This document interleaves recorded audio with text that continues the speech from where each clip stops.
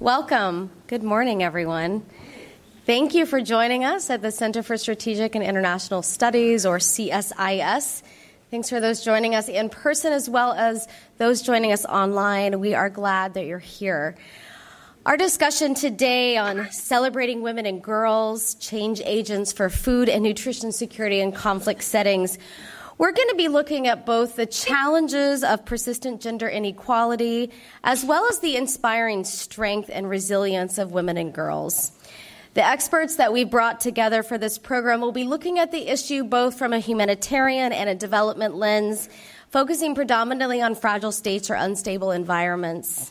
The conversation, which also includes all of you in the room, I really wanted to go beyond just elevating the importance of gender-sensitive investments because we all know that's important. I want us to dig a little bit deeper into what kinds of interventions work best. I want us to think through how donors, how governments and partners can better harness the strength of women and maybe explore the gender dimensions and social norms that are either overlooked or just not discussed as much in the food security and nutrition space, from everything of thinking about how women can be used or their role in peace-building activities, as well as the impact of things like child marriage. This event is a collaboration between the CSIS Global Food Security Project, which I direct, as well as the Food and Agriculture Organization of the United Nations. It's my pleasure to introduce Vimlinda Sharan, who's the director of the FAO Liaison Office here in North America. And I want to start by sharing that the idea for this event to focus on women and girls was actually Vimlinda's vision.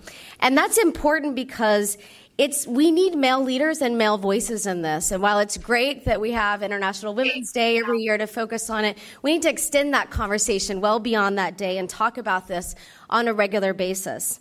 Vimlinda has been in his position for almost a year and a half now, a little over a year.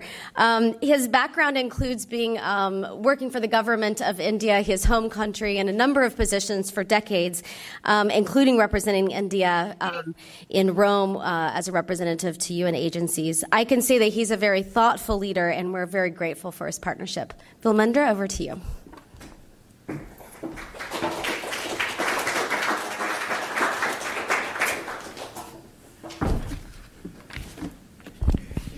Thank you, Kimberly, and good morning, ladies and gentlemen. Let me start by quoting the UN Secretary General Antonio Guterres on his remarks on 8th of March when he was addressing the United Nations on the International Women's Day. He said, and I quote, "Achieving gender equality and empowering women and girls is the unfinished business of our time and the greatest human rights challenge in our world. Gender inequality and discrimination against women harms us all," unquote. I think nothing could be closer to truth than this, especially in conflict settings where women most often bear the crippling consequences, whether it be physical, psychological, economic, social. But we also need to look beyond this, especially in conflict setting. For women, I feel, are agents of change. They are brokers of peace, and they are the deliverers of assistance. And we have to therefore celebrate women's role in bringing about food security and nutrition, especially in conflict situations, and beyond that, their overall role in development of the society. A special effort, therefore, must be made for full participation of women planning humanitarian responses as we go ahead.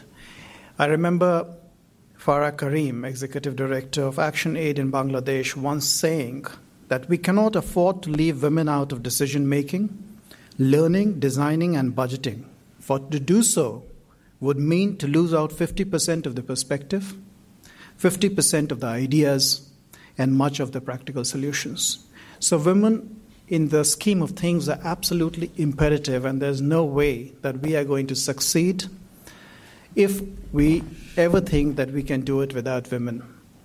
FAO has acknowledged the importance of better conceptualizing the linkage between food security, sustaining peace, and gender equality. As a result, we are committed to mainstreaming gender issues over all our strategic programs, and especially for increasing the resilience of livelihoods to threats and crises.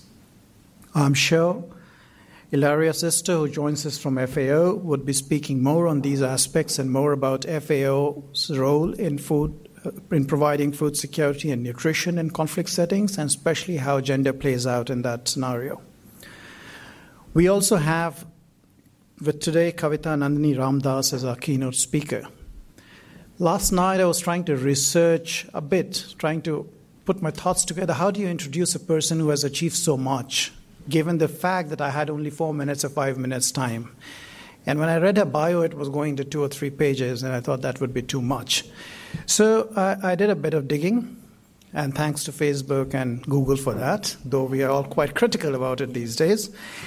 And I came across one speech of hers, which dates back to 19th May 2013 in Mount Holyoke College, where she was one of the 4 awardees for the annual honorary degree.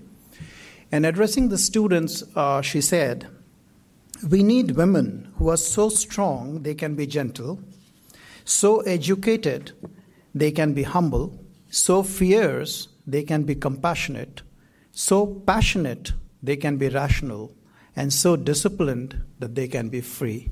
I think this one line really gives us a deep dive into the thought process, commitment, and passion with which Kavita is working on issues around gender.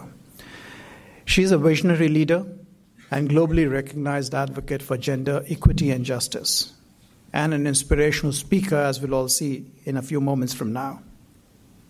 From 1996 to 2010, Kavita led and transformed the Global Fund for Women as the second president and CEO to become the largest public foundation for women's rights in the world.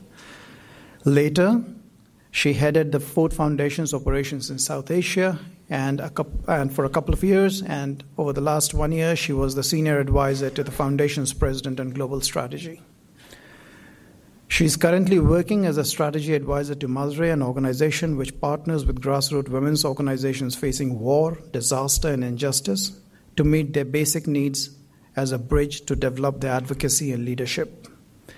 Who better than Kavita Ramdas to kick off today's discussion on women and girls as change agents for food security and nutrition in conflict settings?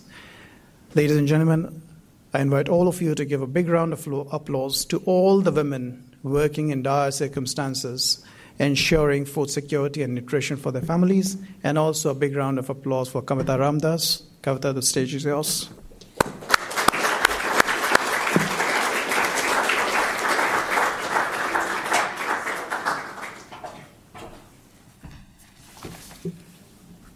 Salam, namaste, and good morning.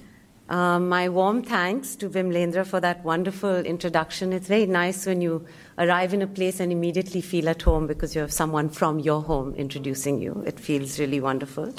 Kimberly, thank you so much. Also, both CSIS and FAO who have invited me.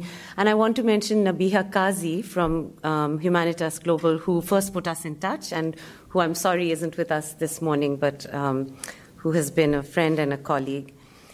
I was invited to speak to you today about the critical, yet often, as Vimlendra already mentioned, underappreciated role of women and girls in one of the most important aspects of human survival, ensuring that their families and their communities are able to feed and sustain themselves, particularly in the context of war and conflict. While CSIS focuses on issues of global security, which we often think of in sort of particularly masculinized terms of war, peace, and militarization, FAO was created to be the UN entity concerned about the production of the world's food and agriculture. Yet here we are at the end of the month that I like to refer to as Women's Her Story Month, talking about how closely related these two topics are and how significant women and girls are to this particular her story.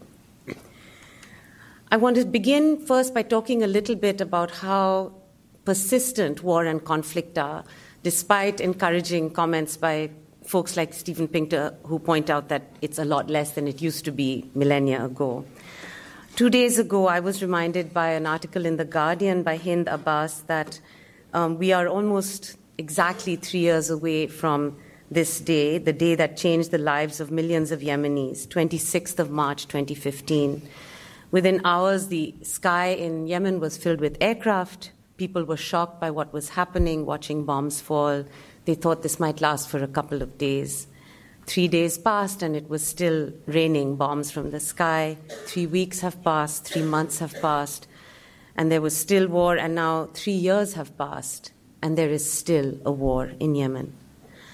To my mind, what is far worse than the fact that the war itself is going on is that very few leaders in the international community, much less the United States or the UK, which have armed and supported the Saudi Arabian-led attacks against Yemen, have had the moral courage to speak out against this travesty. And in this relationship between the two, more than 8 million people in Yemen today are on the brink of famine. People do not know where their next meal is coming from. The people who are organizing and raising awareness on this matter are not, unfortunately, leading nation states, but women's rights groups and human rights groups, including Code Pink, the Noble Women's Initiative, and the Women's International League for Peace and Freedom.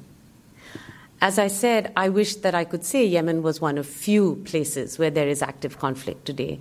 Everyone in this audience knows that that isn't the truth. In the Middle East alone, thanks to the US-led invasion of Iraq, that also we'll be celebrating, I don't know if celebrating is the right word, but commemorating a 15-year engagement that has affected millions of people. Multiple simmering conflicts have been created. Millions more have been displaced and pushed Europe into a defensive posture around the willingness to accept refugees who are fleeing from guns, bombs, and all kinds of violence, including, of course, various forms of sexual abuse. What we tend to hear in the news and in humanitarian pleas for assistance is that women and children are vulnerable victims of these wars and acts of violence. And of course, statistics bear that out. According to the UN's Population Fund, of the current population in the world, some 125 million people, 75% of those requiring, that is currently in need of humanitarian assistance, 75% of those are women and children. During times of war, everyday living becomes an impossible project, with things like being able to access your basic livelihood becoming absolutely inaccessible. Add to that the fact that we now recognize that rape and sexual violence are not like some side, what did we used to call it in the shock and awe, collateral damage of the strategy of war. In fact, it is, as we have seen in Bosnia, in Rwanda, in Guatemala, in Libya, Democratic Republic of Congo, rape and sexual violence are carefully constructed strategies to pivot action against the enemy. Evidence has shown that in Libya, sexual violence was employed as a war tactic, including armed soldiers being given Viagra to enable the rape statistics and the rate of rapes at a very high level. This use of using women's bodies as a way to define masculine power over the enemy is unfortunately also just as often caused by people within so-called supportive or friendly forces, and as we have seen in recent years, even by the people whose names are peacekeepers. In addition, recent IFPRI research has shown that food insecurity can be both a cause of as well as a consequence of conflict. Conflict, of course, reduces food availability and access when agricultural production and markets are disrupted, and then food insecurity, in turn, can trigger an array of responses, from food riots to revolution. Whatever the cause, many millions of people are affected, and a large proportion of those affected can and do become refugees. When that process isn't coordinated or supported well, as we have seen again in the last few years, refugees cause further instability when crossing borders, including rising food and nutrition insecurity. And for those of us sitting in the comfort of Washington, D.C., I will remind us that it is actually the world's poorest countries that accept the largest numbers of refugees, time and time again, whether that is Bangladesh, where we just heard about, or whether that is Jordan or Pakistan, where over 5 million Afghan refugees have been living. That plight is something that I think nations that argue that they can only accept 10,000, as in this one, or 1 million, as in the European context, have no idea what it actually means to receive 600,000 Rohingya over your border within a span of barely 3 weeks.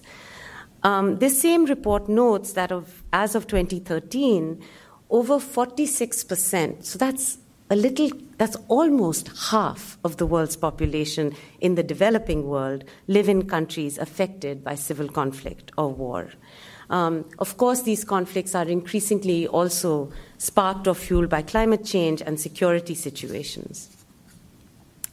I'm a feminist, as I was introduced, and I think of these narratives as sort of a little bit of the exchange between history and herstory. And in this context, I want to talk a little bit how I think, in some ways, the term food security is a history narrative versus food sovereignty, which I think women's organizations have been putting forth in the last 20 years. So while I think it's important for us to understand how war and conflict affect women and girls and children around the world, I think it's even more important for us to understand how crucial women's voice, participation, experience, and leadership have been and are going to be in resisting and transforming both the current conflict framework and the current framework of so-called food security. For over 60 years now, close to 70 actually, since the end of the Second World War, the world has been fed a dominant narrative about what progress and development should look like. Not surprisingly, it's the victors of war and the former colonial powers of the world who dominate and shape history. And it was a his story, written to glorify the positions and perspectives of what we now refer to as the global north.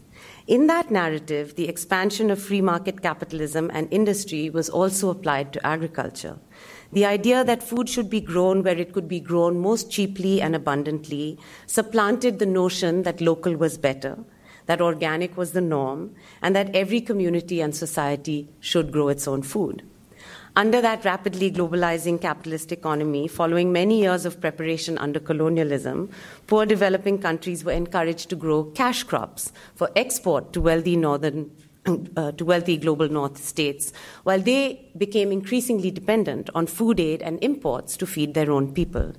Only a very few countries which had larger economies that also initially resisted full integration into the global trade structures, including the country I grew up in, India, were able to resist and build some modicum of self-reliance for food. Yet even in those societies, the larger emphasis on an industrialized production of food through technical advances like the Green Revolution were often pushed at that time without the knowledge of what we now know about how such forms of large agriculture, industrialized agriculture, increase nations' dependencies on fertilizers, on pesticides, and intensive irrigation methods that often depleted groundwater reserves, as well as created very deep inequalities between smallholder producers and largeholder producers who had the space and the amount of land that industrialized agriculture required. At the local level, women have always been key to the production of food in village communities across the globe, and I would add not just in developing nations. The larger structures of discrimination against them began to make them more and more vulnerable. While they did the lion's share and do the lion's share of work, both in the field and in the household, they rarely have control of the economic resources that were now structured as private property as opposed to the commons. My sister, Sagari, works in villages across India, and we were just talking, Mera and I, about the fact that when you work with livestock, almost all agricultural livestock extension services are targeted at men because men actually own the animals. But who looks after the animals and feeds the animals and takes care of the animals? It is disproportionately women in the community. So Sagari, trained as a veterinarian, was recognized many years ago by Ashoka as a change maker because she began to organize and mobilize women as animal health community workers, so grassroots barefoot vets, if you will. And it turned out that has a series of ripple effects, because if you organize women to be able to do something that is valued in the community, i.e. save your livestock, it turns out people become really appreciative of what they did. And soon after that, these same women began to stand for elections in the village panchayats, the local village councils in India, and were beginning to be elected to positions where they had much broader sets of an ability to make a difference in the community. What we know is that women actually played a vital role in the preservation of food, of which livestock, of course, are an important part. Women's well-being, education, and control of household budgets is actually the single largest determinant of whether communities suffer from lack of access to food, and increases in women's education, control over income, and increased life expectancy actually contributed to over 55% of the gains against hunger in the developing world in the 25 years between 1970 and 1995, as per a study conducted by the OECD.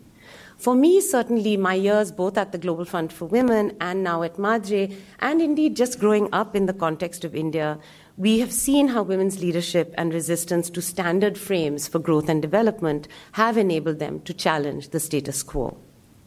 In particular, women have challenged the notion that development rooted in a massive expansion of both consumption and extraction is the only way in which the world can make progress.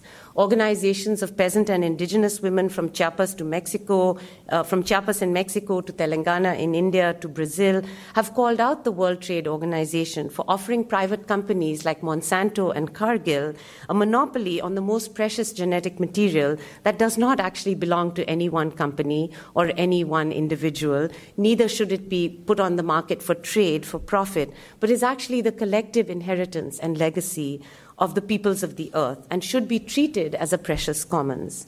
The notion of private property and profit have been key to removing control of the most critical basic resources of food and water from communities and instead are now claimed by corporations. You see the irony when you walk into Starbucks and you see plastic bottles of water and they say, buy one of these plastic bottles and we'll improve water access for communities around the world. And you're going, really? Plastic is helping people in the rest of the world have access to water? And you're wondering, what is that about?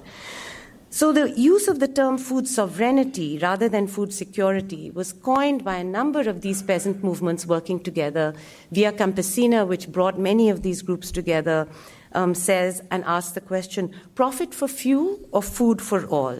These local movements are largely led by women who are arguing that food, agriculture, ecosystems, and cultures are deeply and intrinsically related to each other. And you can surely see the disconnect between everybody now in the global north suddenly getting woke and going to farmers market and taking your little cotton bags to do your shopping.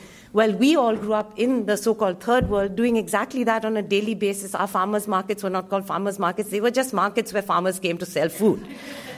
And yet, what you have exported to our part of the world is the exact opposite of what you now are seeing as kind of very, enlightened consumption patterns, which again, ironically, only the very rich in your countries can afford to buy, because the normal practice of buying from farmers' markets has been totally displaced by this massive industrialized production mechanisms. Food security, to my mind, does not distinguish where food comes from, nor the conditions under which it is produced or distributed. National food security targets are often met by sourcing food produced under environmentally destructive and exploitative conditions and supported by subsidies and policies that destroy local food producers but benefit global agribusiness. One example of this, USAID requires that you use American food to address crises in different parts of the world. So never mind if the crisis is in Ethiopia, you're not going to get Kenyan wheat or rice to be able to help Ethiopians. You ship that damn food from Iowa all across the waters in a huge tanker that is using, we don't want to count that carbon footprint. And then you bring it and you say, look how wonderful we are, we're bringing you food and supporting you. This is a clear way in which this hypocrisy, continues. Food sovereignty, on the other hand, emphasizes ecologically appropriate production, distribution, and consumption, social economic justice, and local food systems as ways to long-term tackle hunger and poverty and to guarantee access for all people. So for me, this missing link is actually we cannot have security, really human security or peace without food sovereignty. And because women and girls are disproportionately the key to the production of food and the collection of water in most parts of the earth, and because they are the most critical determinants of child nutrition in every part of the earth, their voices and their wisdom are key to being able to help us correct our ways. And it is part of the reason that her stories need to be told. Quick scan in this room. How many of you know that we have a Nobel Peace Prize because a woman who was a prominent pacifist, Bertha Sophie von Suttner, shamed Alfred Nobel into creating one? How many of you knew that before I just said that to you? Honest answers. Hands up. Okay. Her stories need to be told. How many of you that know that the first ever woman elected to US Congress was an active pacifist, Jeannette Rankin? Hands up. Two in the room. She was the first woman to ever be elected to the US Congress from Montana, and she was an extraordinary pacifist and someone who was proud to be the first and only woman in that entire Congress to vote on the right for women to be able to have the right to vote. How many of you know that we celebrate International Women's Day, which we just mentioned, across the globe as a statement of solidarity with brave women workers in the United States who marched and went on strike to demand better wages and safer working conditions in 1905? About 5 people in the room. So we ignore her stories at our peril. When you work with women's movements, as I have done for over 25 years, you realize that whether it is on the south side of Chicago, where women living in public housing were organizing mom patrols to guard against drug violence in their community way back in the middle 80s when I worked for the MacArthur Foundation, or in Liberia, where women dressed in white and staged massive rallies to bring an end to the civil war in their nation, leading to the Nobel Peace Prize being awarded to Lema Bowie, women have been taking risks and putting their bodies on the line to demand an end to violence that threatens their lives, their children's futures, and the sustainability of the planet. A woman activist from the Congo once said to me, "A war is not just about the rape of women. It is about the rape of the earth." Women's movements do not separate out the massive trade in guns and weapons and nuclear armaments from the steady dispossession of their communities of the basic resources that they rely on. At a recent gathering at the Plowshares Fund, organized by the Plowshares Fund, I listened with awe to Native American activist Janine Yazzie talk about how Navajo or Dene women are organizing in Navajo communities to resist the mining of uranium for nuclear weapons on their reservation and the dumping of nuclear waste on their lands.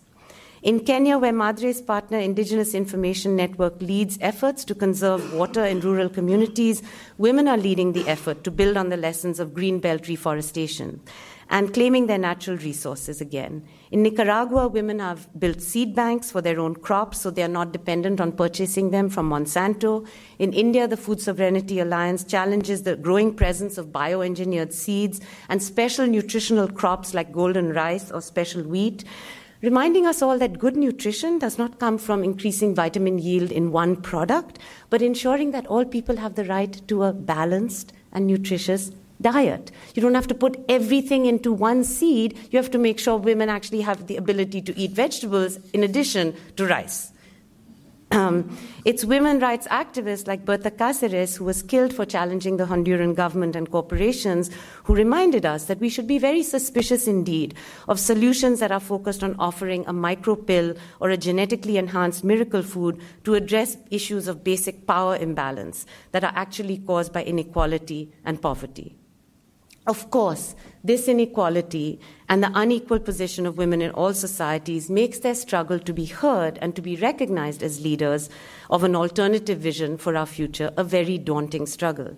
As we have witnessed here in the United States over the past few months, it has taken decades of efforts to overcome the shame and the silencing of women to be able to speak up publicly about the entrenched forces of privilege and patriarchy that persist in every single industry across the globe, yes, even ours in the not-for-profit sector.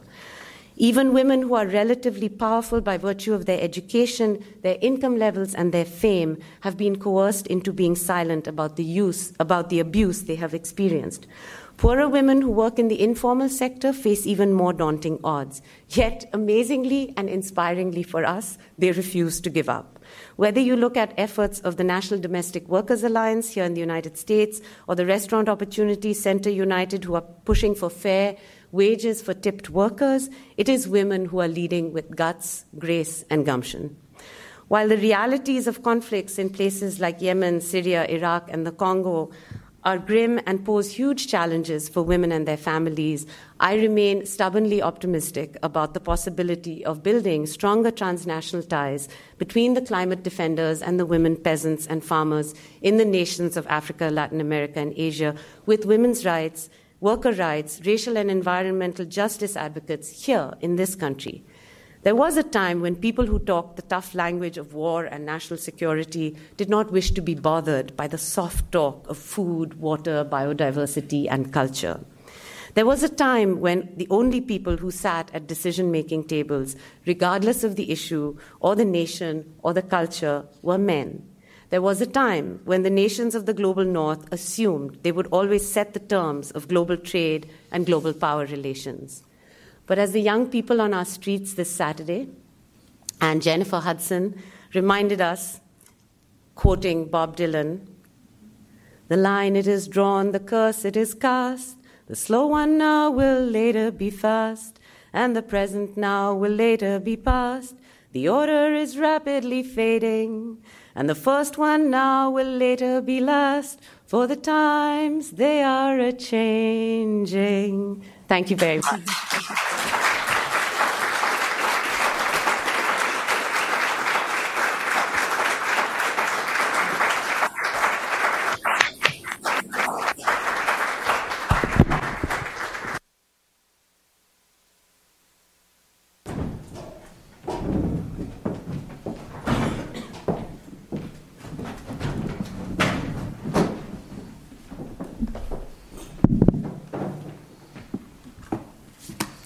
Wow, it's not every day that we get singing at the end of a keynote. That was beautiful, Kavita, beautiful.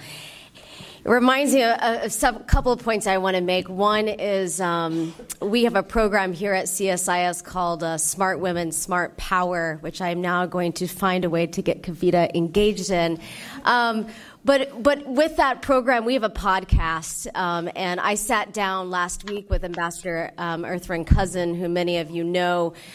She's been a leader in the food security space for a long time, including being the U.S. ambassador to FAO and more recently the executive director for the World Food Program. But that podcast was launched today. So if you're interested in smart women who have a lot of power like Kavita, please go to the podcast. You can find it on Apple iTunes or the CSIS website.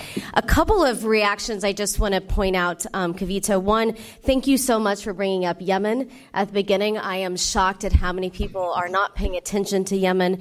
We have a large event that I'm leading through my humanitarian agenda efforts on April 5th with David Miliband, who's the former UK foreign minister and the head and president CFO right now of the International Refugee Council.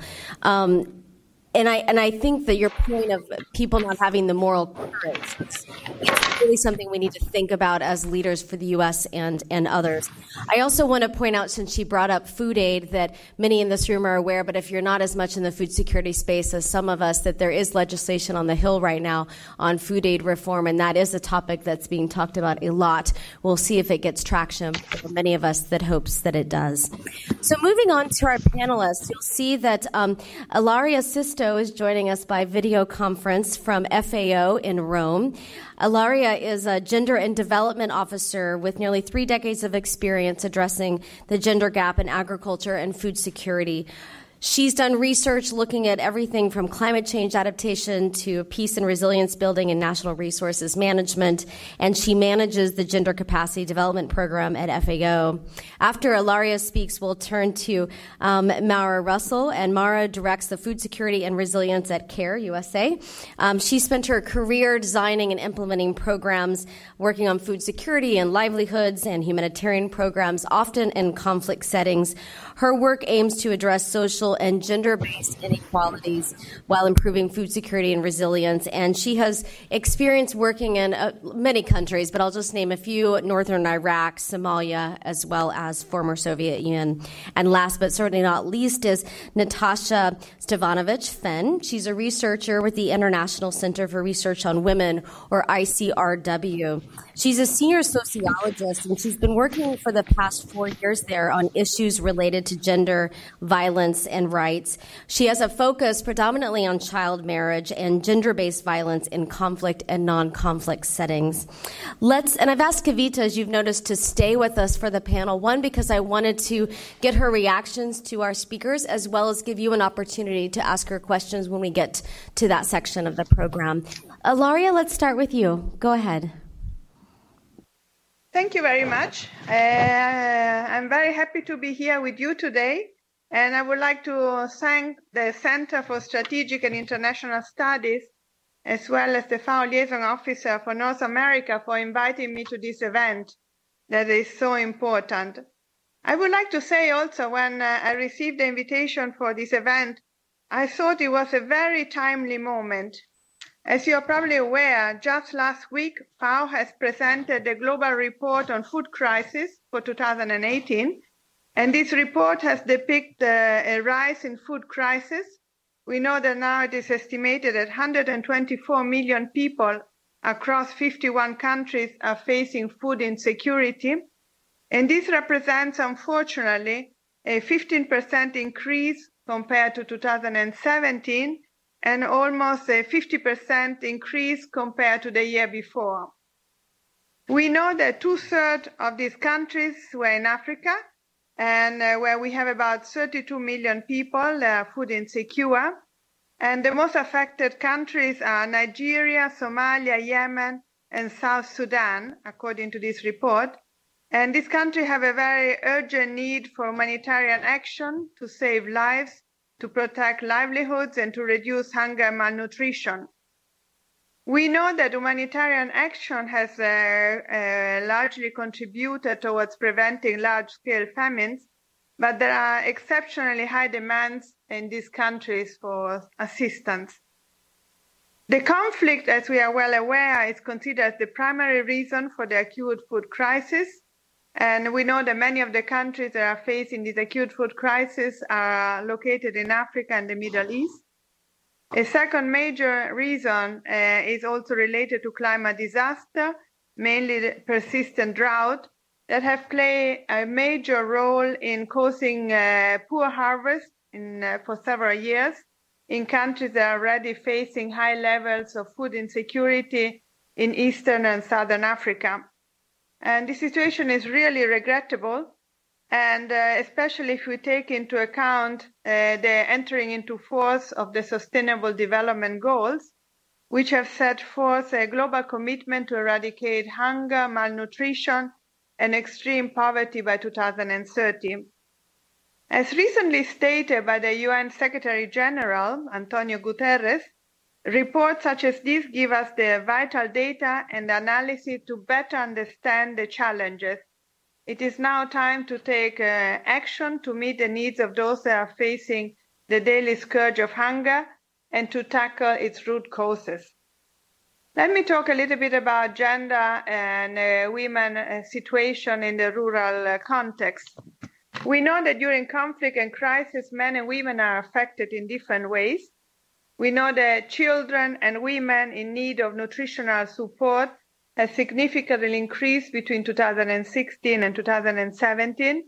And this is mainly in areas that are affected by conflict or insecurity.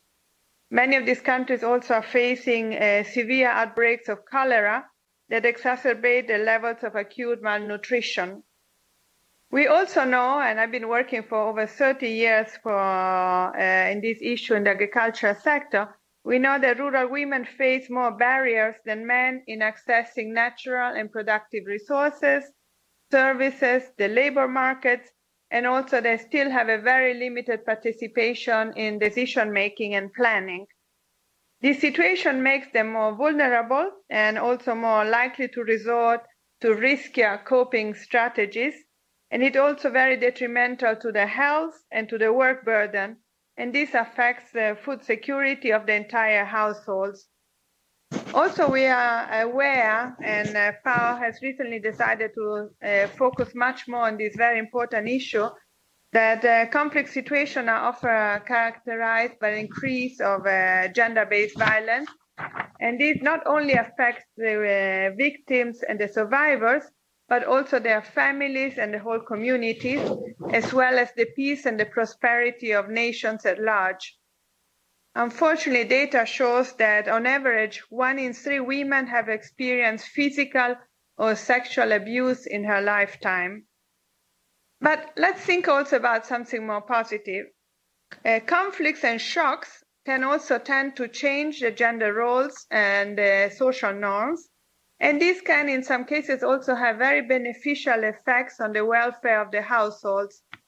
We have seen, for example, when women gain more control over the resources due to the disappearance of male workers, the household food consumption can increase and the levels of food security and nutrition can improve. Also, women's economic empowerment can lead to their greater voice in the households and community decision-making. Analysis of experiences, for example, during the conflict in Somalia, has shown that women's contribution to household income generation has increased along with their decision-making power. Similar studies have also been carried out in Europe, in Asia, and in Latin America, and they have found that armed conflict can increase female labor participation, even though the labor very often the women are provided is in low-paid or unskilled work, and this often exposes them to unsafe and insecure labor conditions. FAO recognizes that we will never be able to achieve its mandate of eradicating hunger and rural poverty if they don't put gender equality and women's empowerment at the center of the fight against extreme poverty, hunger, and malnutrition, and also in any efforts to build sustainable peace. Indeed, also in the case of FAO, gender is considered a cross-cutting theme. Our work is mainly to support member countries in designing and implementing gender-sensitive policies, legislation, and programs. And our main task is to try to reduce the gender gap that exists between rural men and women in terms of their access to productive resources and services and local institutions. We are spending a lot of time also trying to see how we can enhance women's role in profitable agri-food value chain. A lot of our efforts are also dedicated to reduce women's work burden, because you're not only poor of resources, but you can also be extremely poor of time. Very often you go with very good intention introducing new income generation activity, but women are already working 18 hours a day and they don't have time to introduce a new activity. So special effort should be made also to support them in introducing labor-saving practices. Also, we are trying to make an increased number of efforts to try to increase women's say and participation in policy decision-making process, and trying to see what kind of economic opportunities we can provide them to improve not only their individual, but also their household well-being. Our work is done with both men and women, and we are working at different levels. We are working at the level of individuals, we are working at the level of institution, as well as trying to see what we can do to support the establishment of an enabling environment towards gender equality and women's empowerment. Let me now focus on our specific work that we are carrying out under the framework for action for food security and nutrition in protracted crisis. This framework for action was endorsed in 2015 by the Committee on World Food Security, and we are extremely happy because there is a specific guiding principle related to women's empowerment and gender equality. And this implies that many efforts are made to try to integrate gender and women's issue in any effort made towards building a sustainable peace process, and also in efforts to build resilient rural livelihoods. The United Nations has also identified that both food security and gender equality are central to build a sustainable peace process in conflict setting. There is also a broad recognition that both men and women can play a very important roles in the economic recovery and the transition towards sustainable peace. And many more efforts have been made recently to try to see how we can involve more women in peace-building processes, as well as in economic development efforts being made after conflicts. Food security intervention, we know, can contribute to build and strengthen the resilience to conflict by assisting countries and people to better cope with and recover from the crisis. And this is really being able to be achieved if we make a gender issue for a specific focus in the development of any type of policies and programs that contribute to reducing inequalities and prevent conflicts by supporting a broad economic development. Last year, or at the end actually of 2016, we started a very successful collaboration with IDS, the Institute of Development Studies, and we wanted to see what were the linkages that exist between food security, gender equality, and protracted crisis. And our first effort was to carry out a literature review, and then we were trying to assess how policy intervention can actually improve food security among population affected by conflict, sustain peace, and support gender equality. And after almost a year of work, we were able to develop what we call a conceptual framework and identify also 5 major pathways for promoting a sustainable, transformative approach to prevent conflicts and facilitate peace processes, which while promoting also gender equality. Let me briefly explain what are these proposed pathways. First of all, we feel that it's essential that we support individual agency and we foster aspiration of people, men, women, boys, and girls. We need also to make many efforts to transform gender roles so that we can address the root causes of gender inequalities and improve the position of women within the household and the community. We also recognize that we need to acknowledge the important role that institutions during wartime and also informal governance structure can play, and we should really invest in this existing informal mechanism. We need also to invest many more efforts to provide equal access to markets for men and women, and also try to improve the social cohesion in the local collective action. We know that to be able to work in these 5 pathways that I just explained, and we have a whole series of documents that can better explain in details what is the approach that we are proposing, we need time, and this will require a long-term change process. It requires strong evidence base and also a very serious commitment. I think it's extremely important that many more efforts are dedicated to collect sex and age disaggregated data so that we can produce the evidence that policymakers and decision makers can use when they design and they're targeting or they're implementing the intervention and the policy. Also, in the last few years, FAO has been giving increasing interest for protection of individuals that are at risk of gender-based violence. And this is done through our activity related to food security and nutrition, efforts towards poverty alleviation, restoration and strengthening of rural livelihoods, which are all the shielding factors against gender-based violence. For example, we are participating in South Sudan, in Somalia, and in Kenya with a SAFE initiative, the safe access to fuel and energy. And our contribution is to provide fuel-efficient stoves and identify alternative fuels, and also investing in the sustainable natural resources for fuel. We know that this intervention in times of conflict can reduce the risk of gender-based violence, especially for women and children who collect fuel, and reduce at the same time the time that they needed to venture into risky areas.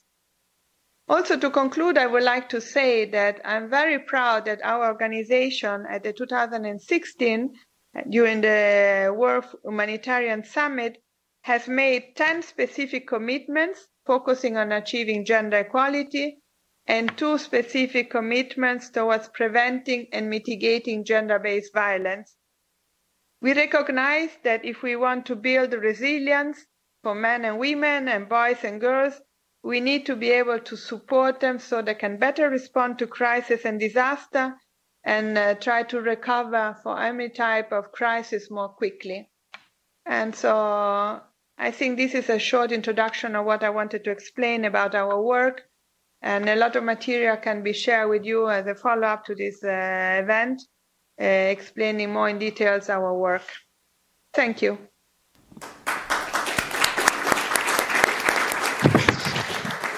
Thank you very much. We'll now turn to Mara. I'm really curious, as you talk about, to give us some country-level examples of some experience of how CARE is working on the ground on this. Thank you. Thanks. So I'd like to also thank CSIS for inviting CARE to come and participate on this panel. And I am very excited to kind of share some examples from CARE's work. But before I do, I just want to kind of lay out from my perspective the fact that CARE really, one of the key driving factors in terms of everything that we do as an organization is women's empowerment and gender equity. And that underlies and connects as well very, very intensively in terms of how we do our food and nutrition security work. And that is across the spectrum, whether it's a developmental situation or a humanitarian situation. We always see these key levers as being part of how we respond. And there are 3 elements in our gender framework that play a role in terms of food and nutrition security. One is agency, which is women's ability to take action to improve her life and livelihood, which includes participating in agricultural or livelihood activities, her mobility, and also her ability to take positive action in caring for her children, her family, and her community. And there are some really good examples that I'll share about that. Relations, which really comes down to women's ability to make decisions and negotiate in terms of the key elements of her life, her education, her livelihood, and how income is used in the household, but also, very importantly, on decisions in her house, in her community. So things like participating in development planning, conflict resolution, and allocation of resources to people who are very much in need, victims of conflicts and disasters, and so forth. And then structures, which is the impacts of laws, legal structures, and social norms on women's lives and livelihoods. Quite often, these social norms are reflected in legal systems, but even as legal systems change, we quite often see that these norms do not change and that there is not an enforcement of these laws in many cases. And where this impacts in food and nutrition security most acutely is on ownership of assets, land, and livestock, but also even in access to inputs and resources. So all of these things are very important and play a role in terms of food and nutrition security. Now, from the conflict and humanitarian aspect, as Kavita has mentioned, as we have been discussing, the impacts on women and girls do tend to be more severe, and this is also something that we have found.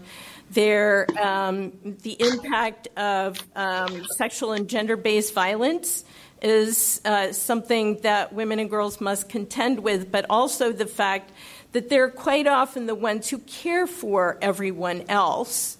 You know, when the men are leaving and they're, taking their animals or they're running for cover, women must stay behind, pick up the children, get their ailing, elders, and maybe also ensure that they bring with them their key assets. This can take time, and that can be a difficult situation that, they have difficulty coping with. So all of these things, really do impact food and nutrition security for women and girls. But it also is something, I think, that engenders resilience, because they are always coping with these situations. Women and girls need to come up with ways that they can effectively improve their lives and livelihoods. And CARE has done some things to really improve that. One of the key things we have done across the spectrum, whether in humanitarian situations, developmental situations, is we always start with a gender analysis. And that looks at these key elements of agency relations and structures in relation to food and nutrition security. So what is impacting women? How is it addressing these underlying causes of insecurity in food and nutrition and malnutrition as well?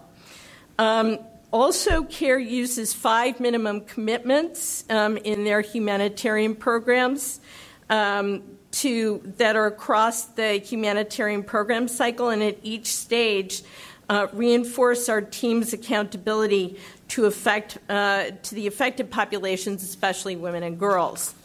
And these include things like analyzing how the crisis distinctly affects family members, food consumption, food sharing practices within the household, and access to food markets for different members of the household.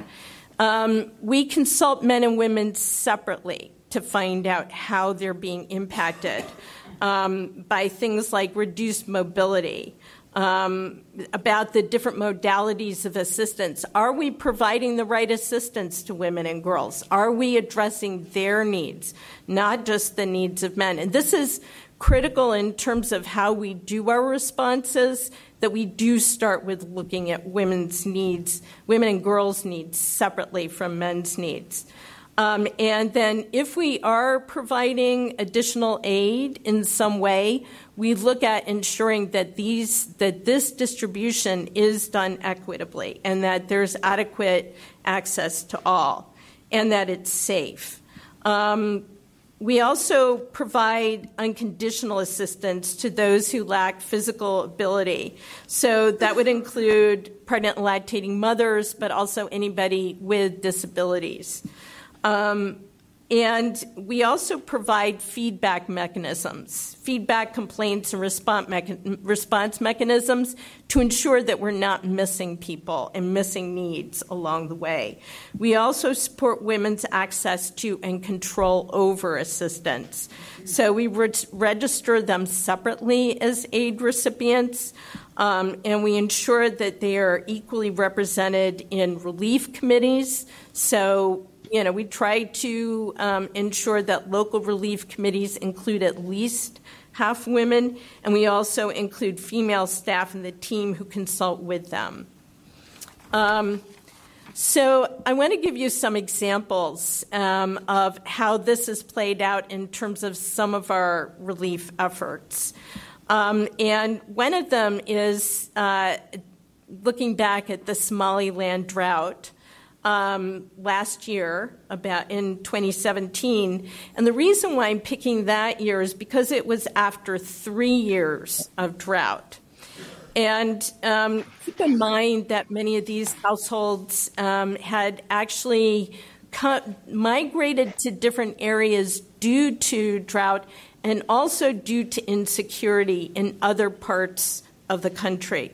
So this is really people who have been, moving about due to different risks. And many of these households had lost most of their livestock and were barely surviving. And in this context, livestock means survival. Yet, despite this, they had gone a very, very long time without additional assistance. And a lot of that had to do with, over the years, CARE building up some resilience through implementing various different activities, like putting in place water systems so that people could access water. But also, another one was the building of women's agency and assets through village savings and loans associations. Women were able, through these groups, women were able to support one another and keep businesses going. So they were earning incomes. They were supporting one another. And through these savings and lendings activities, they were helping the community weather drought conditions. And to some extent, it was the grandmothers, okay, who were involved with these groups, who were leading these groups. And one in particular that I want to talk about was Shukri Muhammad Abdi, who's a grandmother of 24 in the village of Haro Sheikh. And she was the chairwoman of the VSLA group in that community. And in that community, the women in the VSLA group came up with ways to feed people, not just from the community, but who had lost their livestock, but people who were coming in from other areas surrounding the community who had also lost their livestock. So these are displaced by drought people who, are being supported in this way. The interesting thing about this, these grandmothers coming together and, making decisions on how to do things, is they also paid attention to things that maybe we from, our aid agencies based in Atlanta, Washington, D.C., et cetera, might not pay attention to. So, for instance, they came up with an initiative to pay some men to dig a ditch where the dying livestock could be put as, so that they would not cause disease for the rest of the community. And as the livestock were dying, they said, we're going to make sure that people use this pit. Okay? So really taking charge of the business of health and nutrition for the community. When they were interviewed to find out what, CARE could do more to support them, they didn't say, give us more food and money.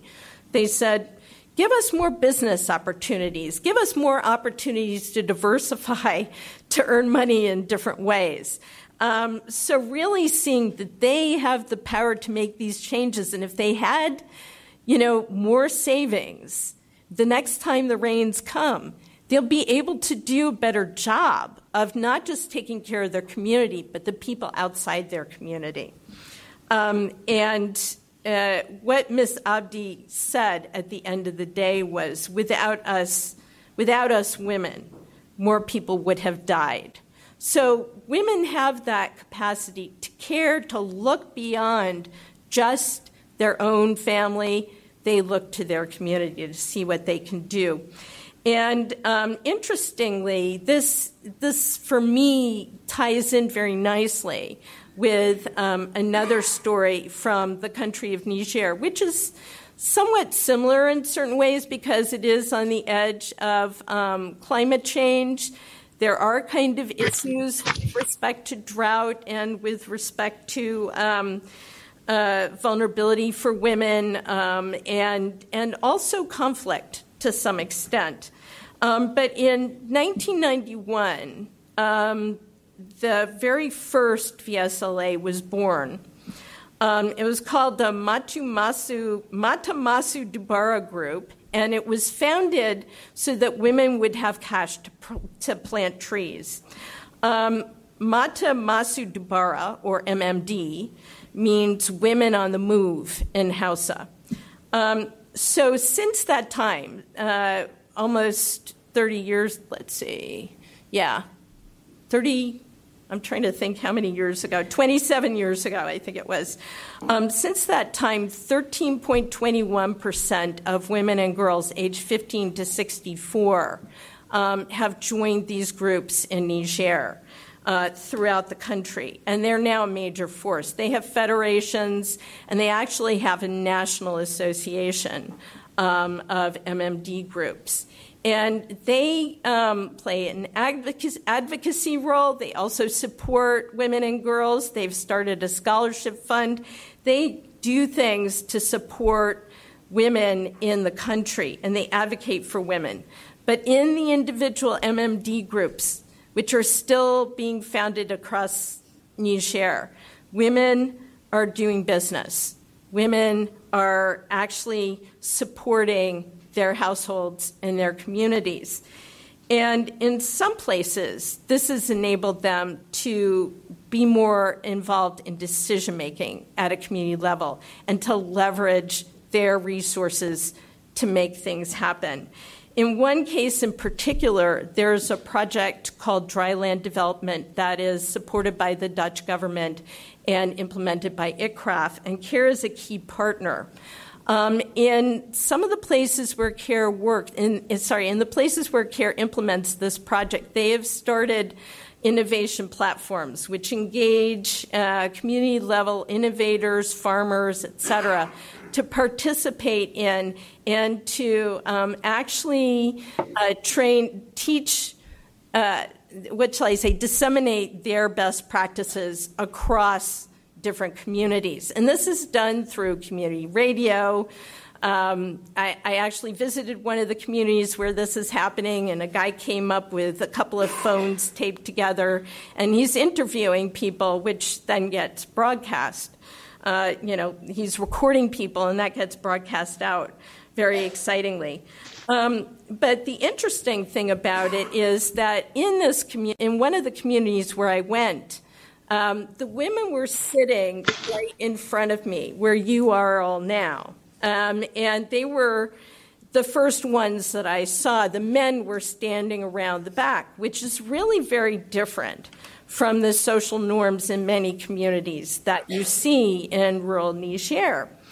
And one of the reasons for this was really because the MMD groups play a key role in these platforms. They actually finance a lot of these community initiatives. So they have a direct, a direct vote in terms of, and a key vote in terms of how these things are implemented. So, pointing out not just women's agency at the household level, but the wider community level and how their business makes a difference.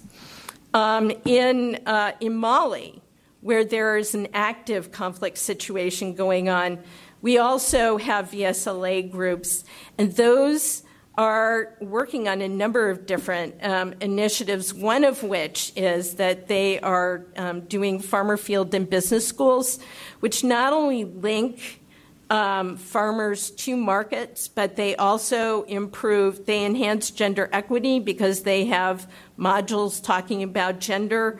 They increase nutrition, and they adopt production techniques that are climate adaptive. These women now also have a greater voice in terms of conflict mitigation in their communities and also in development planning.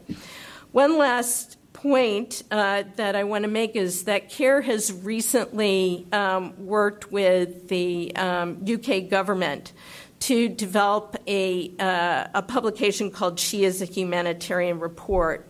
And that one really has looked at women's roles in humanitarian situations in Yemen, in the Middle East, and looked at how it's really important that women are engaged, that everyone is engaged in development, but that women's role is enhanced. So a number of recommendations coming from that. We need to bring the World Humanitarian Summit gender core commitments to the field level, and that involves women's engagement in peace building and addressing GBV in humanitarian situations. And these should include empowering women in food and nutrition security initiatives for households and communities.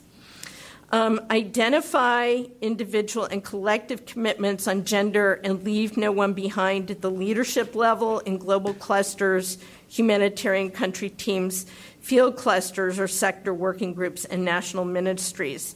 And this involves engaging women at higher levels in decision-making on laws and norms that increase women's access to resources, assets such as land and technical advisory services. This is important to women's ability to support food and nutrition security of their families and communities.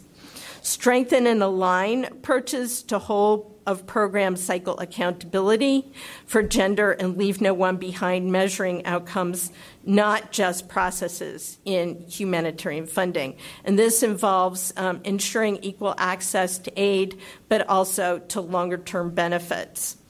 And then giving humanitarian action a woman's face and appointing more female staff at all levels.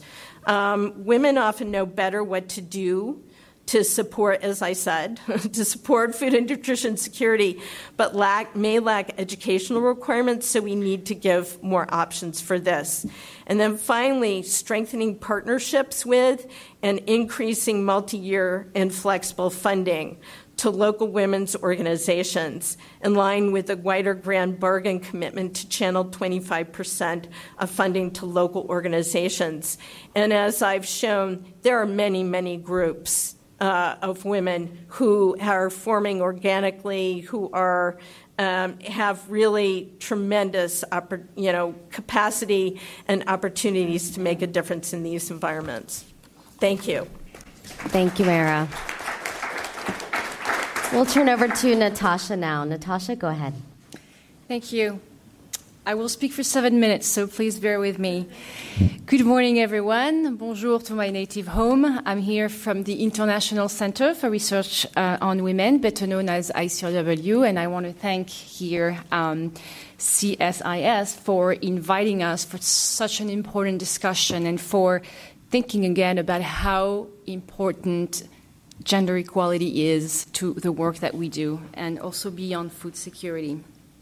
I'm not going to sing, otherwise I'm afraid you'll all leave the room, but I'm going to start with a simple story, and that's the story of Sarah, a 15-year-old Syrian refugee who lives in Lebanon.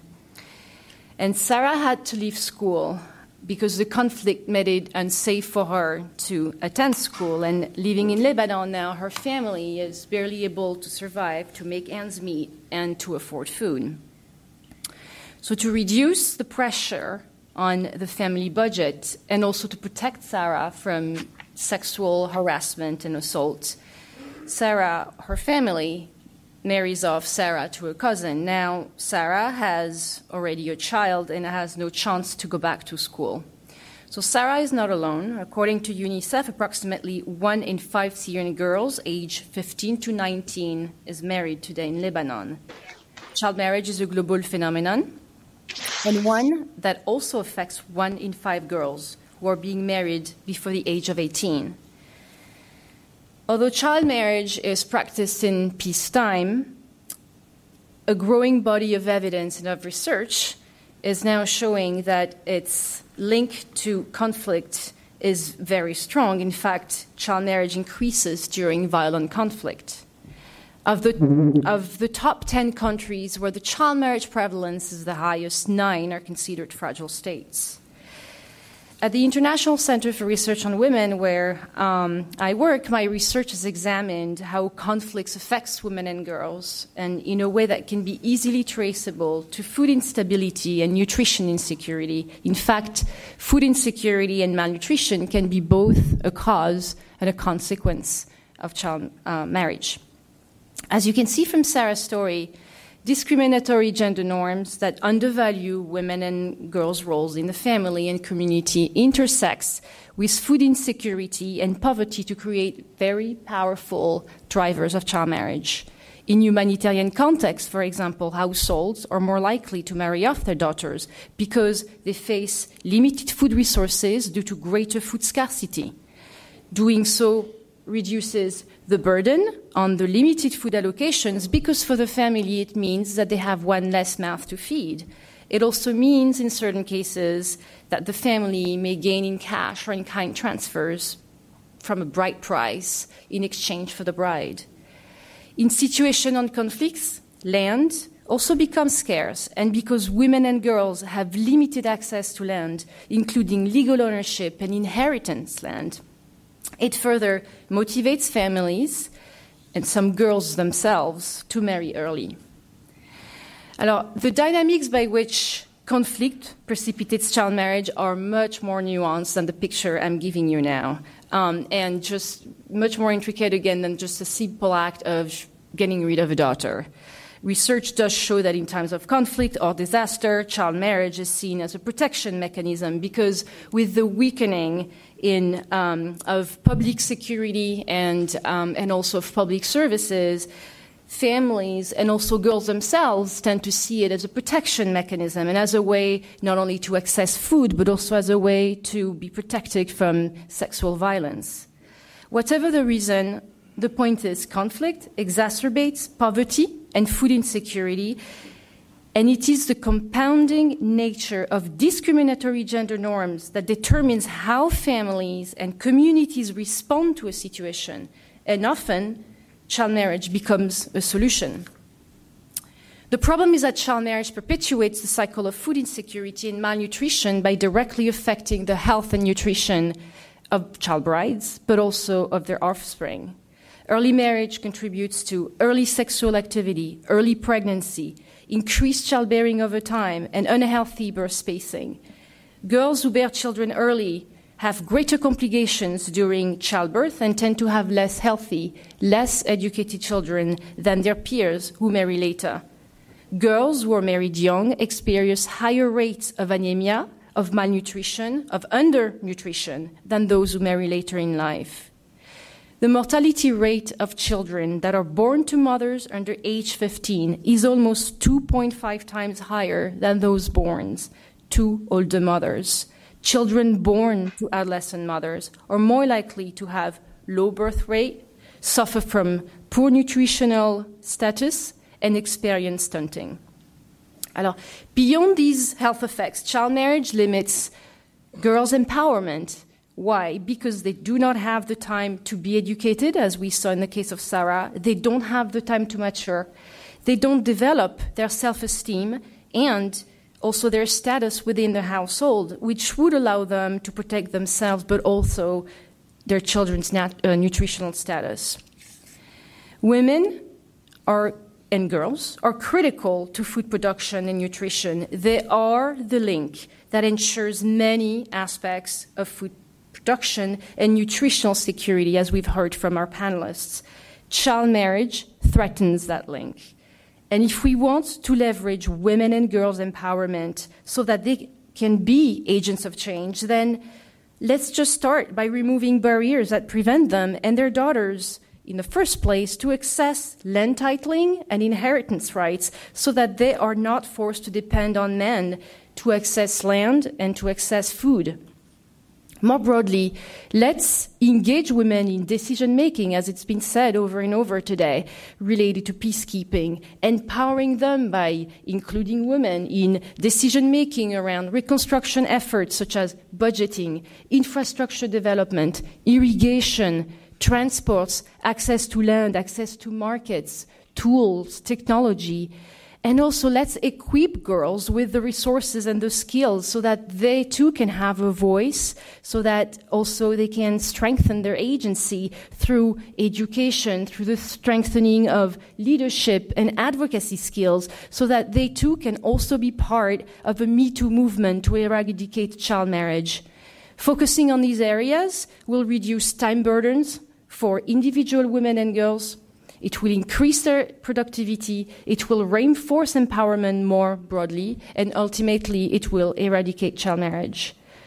To conclude, we must invest in women and girls, as we've said over and over. If we want to end global hunger and malnutrition in gender equitable ways, then programmers and policy makers must consider child marriage in both short-term humanitarian assistance, but also long-term development cooperation. Now, Just imagine if Sarah had been allowed to finish her education.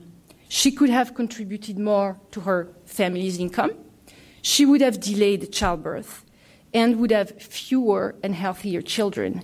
Now, again, imagine if we just had one generation of Sarahs with delayed childbirth, fewer, healthier children. Just think of how a country would be transformed in just one generation. Thank you.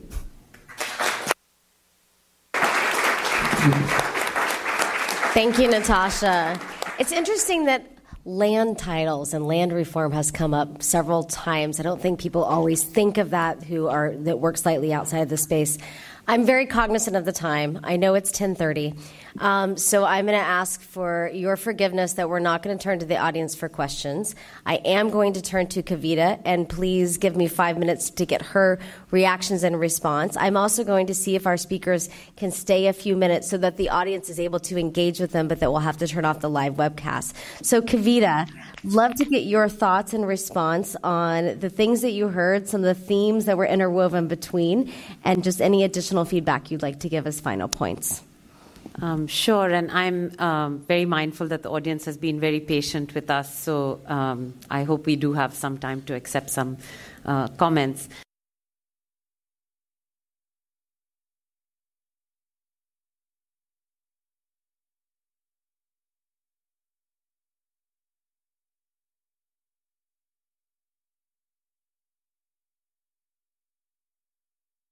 A little bit. I did put the term food sovereignty out there, and we haven't talked about it, so I want to push on that because I actually think it is one of the ways in which women are systematically disempowered. When large numbers of peasant women get together and say, actually, this term, food security, is a wrong term, and if large institutions continue to use it, it is actually disempowering. So that's one.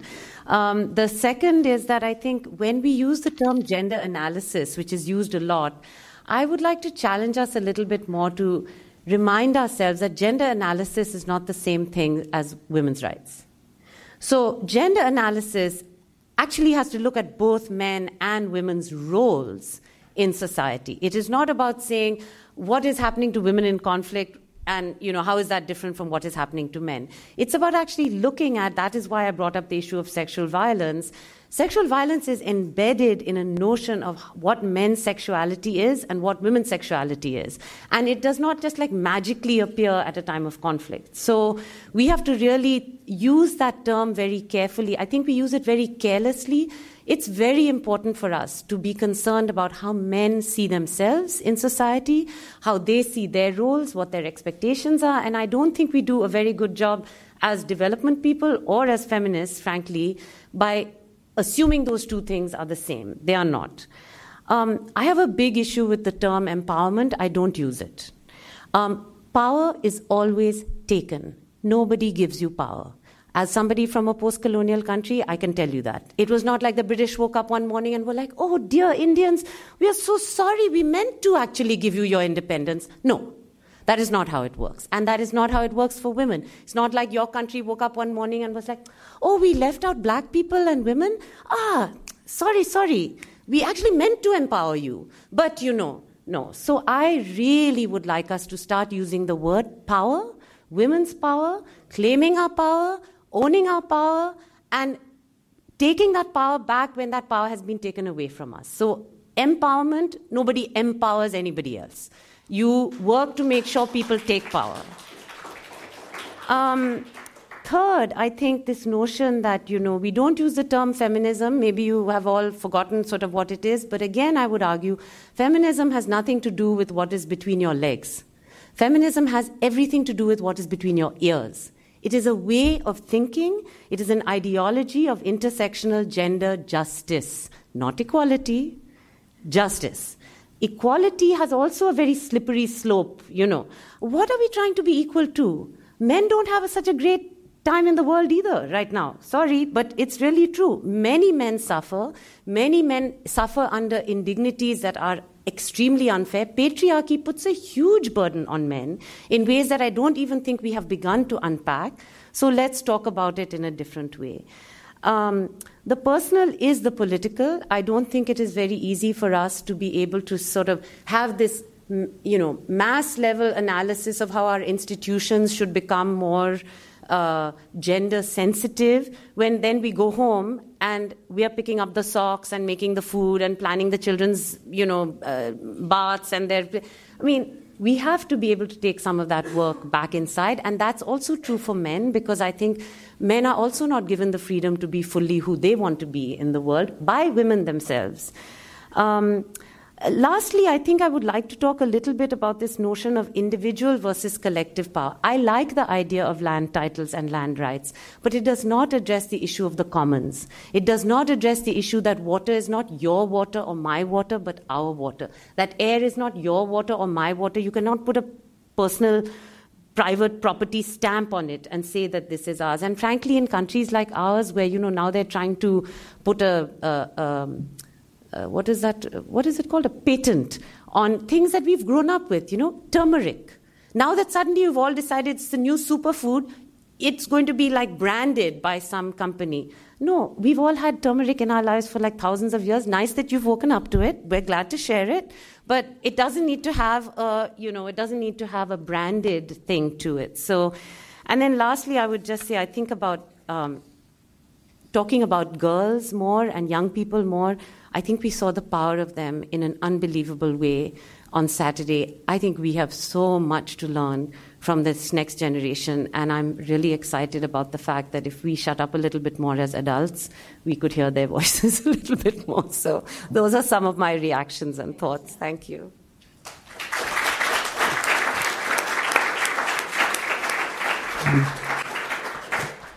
I do not want to end this conversation. I want to keep going, actually, for hours, but unfortunately I have an obligation to because of other events we have in this room. So we're going to end the live webcast now. I will invite for like maybe 2 to 3 minutes, but we're gonna stop the official event to see if our other panelists have some other thoughts. But let's give a huge round of applause to our panelists. Thank you very much.